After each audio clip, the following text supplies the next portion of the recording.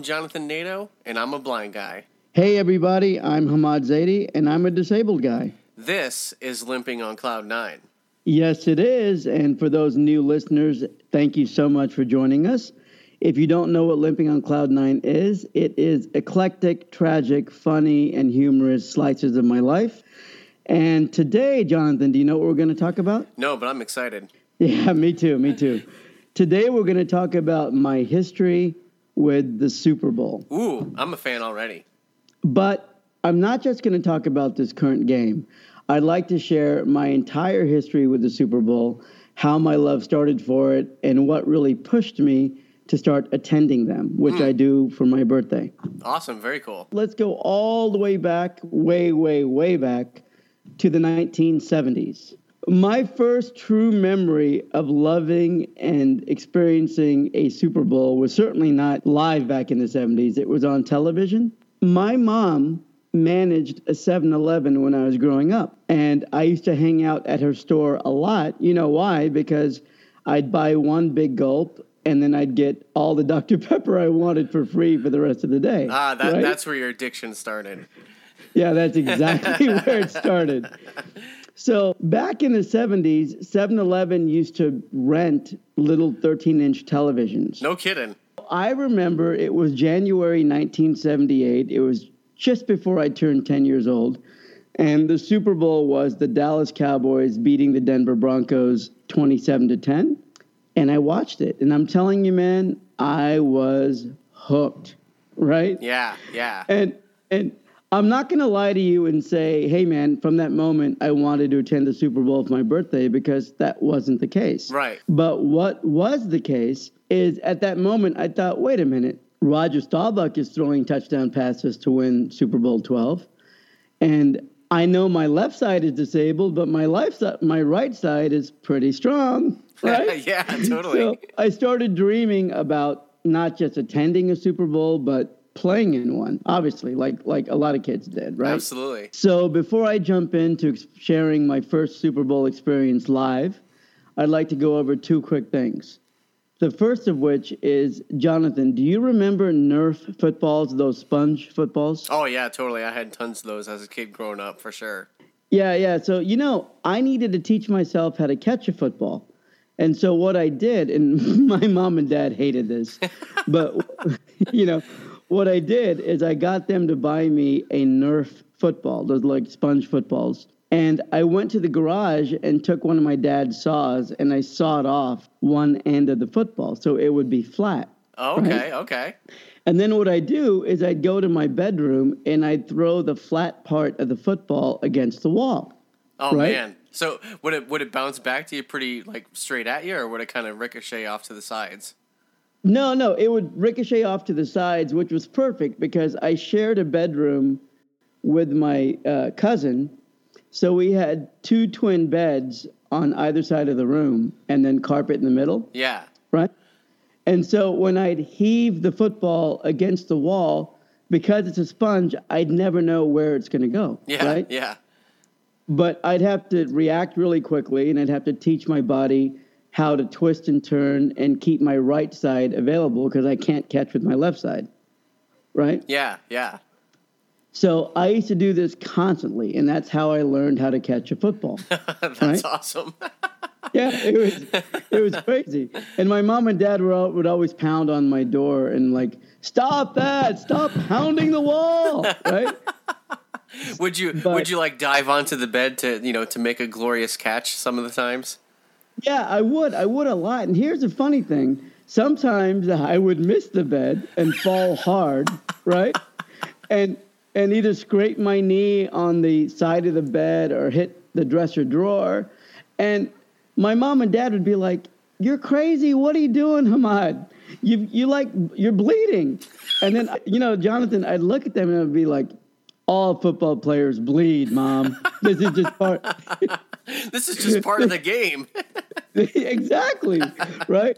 So it's still my favorite sport, right? Yeah, me too. And, and then the second thing, that was the first thing. The second thing that happened that really launched me into attending Super Bowls for my birthday is how I went to England for a concert in June of 1990 and how I roomed with a random guy named Gary, who at the time was 45 years old. I was in my early 20s. And the first thing Gary told me is he said, look, we're going to be roommates, so I want to be honest with you.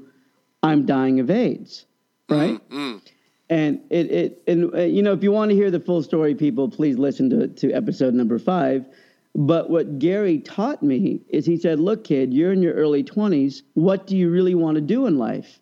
And I told Gary, I said, I want to go to UCLA Film School. And, I really want to go to the Super Bowl for my birthday. So Gary just said, listen, kid, if you want to go to UCLA Film School, you need to apply. And if you want to go to the Super Bowl for your birthday, you need to try. Watching the Super Bowl in 1978 on a black and white television at 7-Eleven, and then having Gary encourage me to really go after it in 1990. And anyone that knows me knows that it was always a topic of conversation that I wanted to go to the Super Bowl.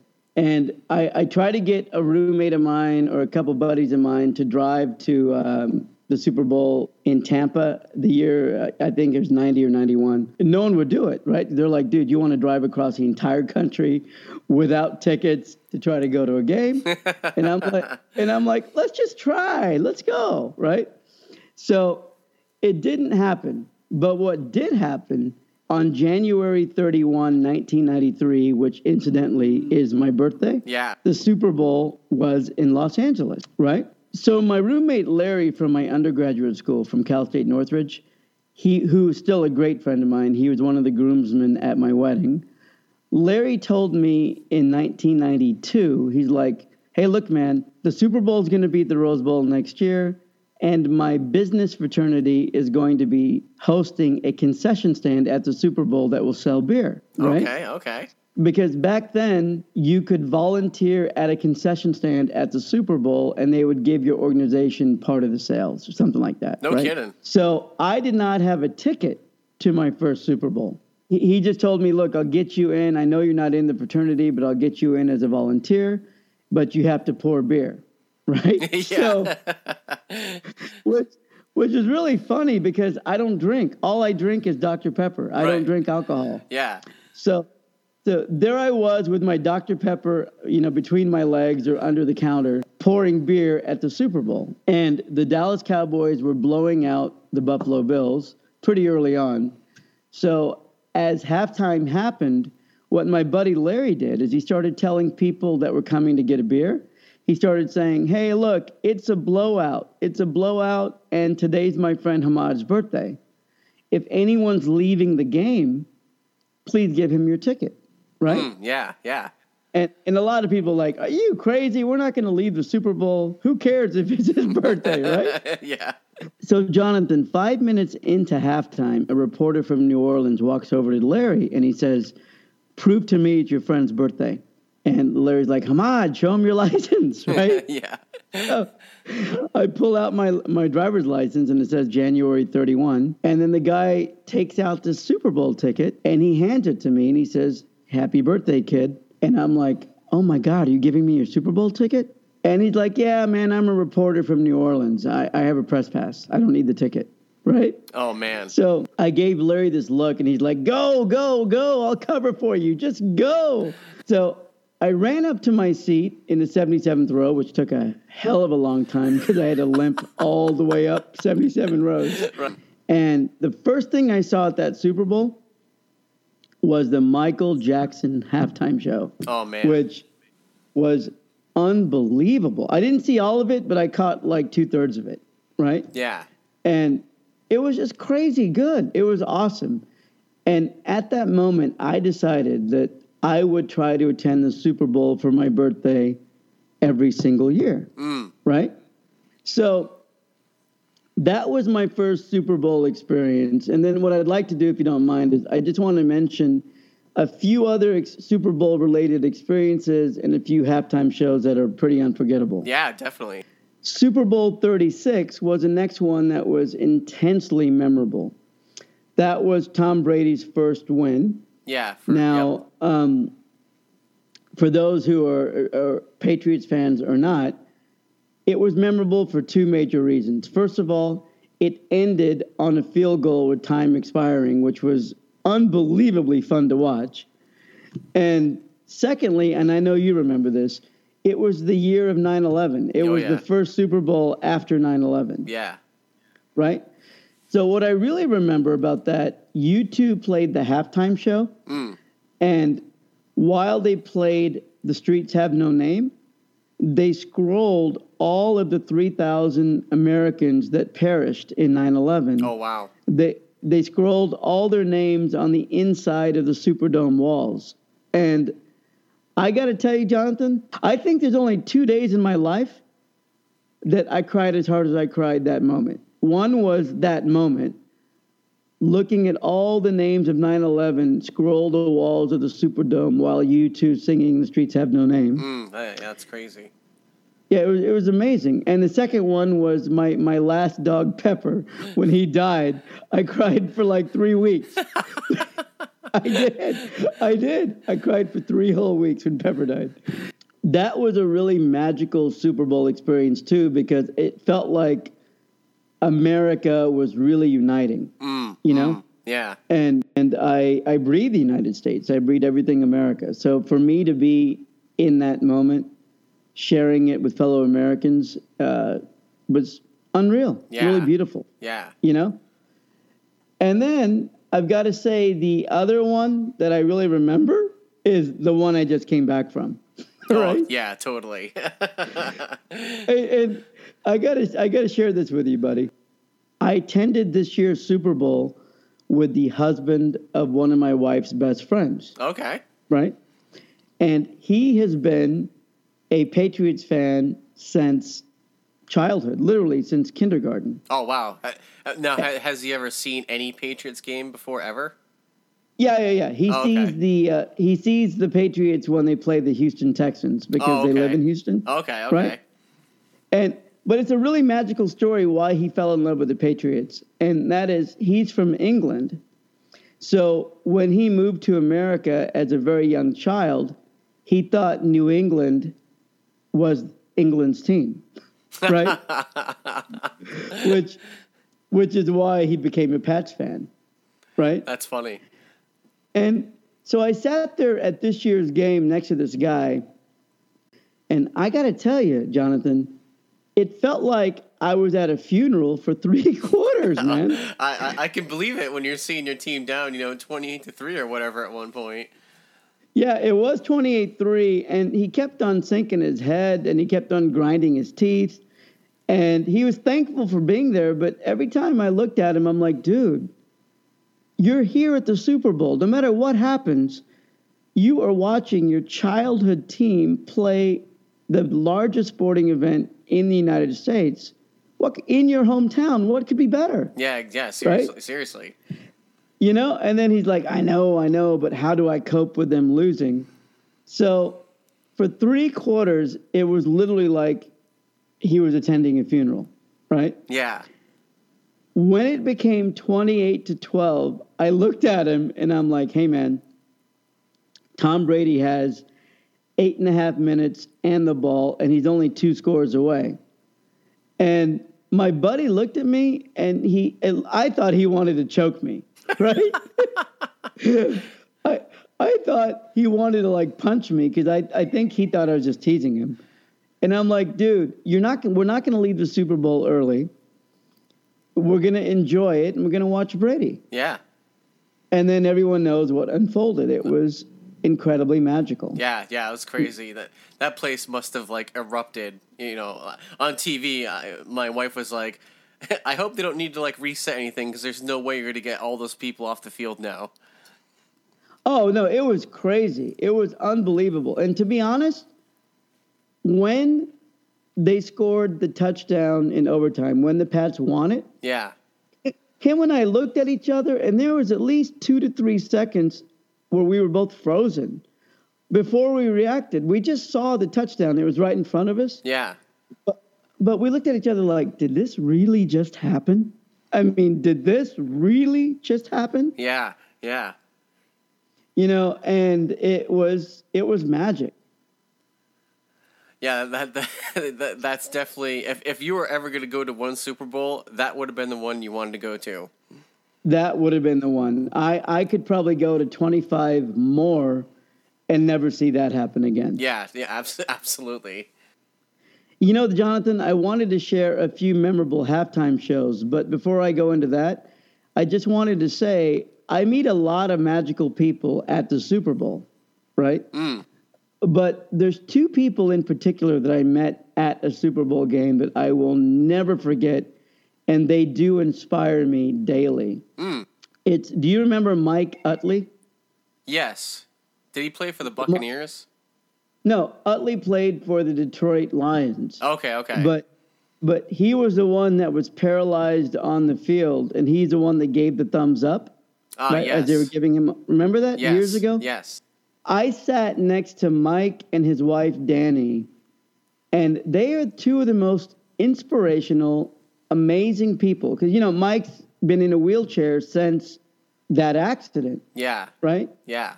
But, I mean, the guy is one of the strongest people I know. I mean, if you see him in person, he is really, really strong, right? Yeah.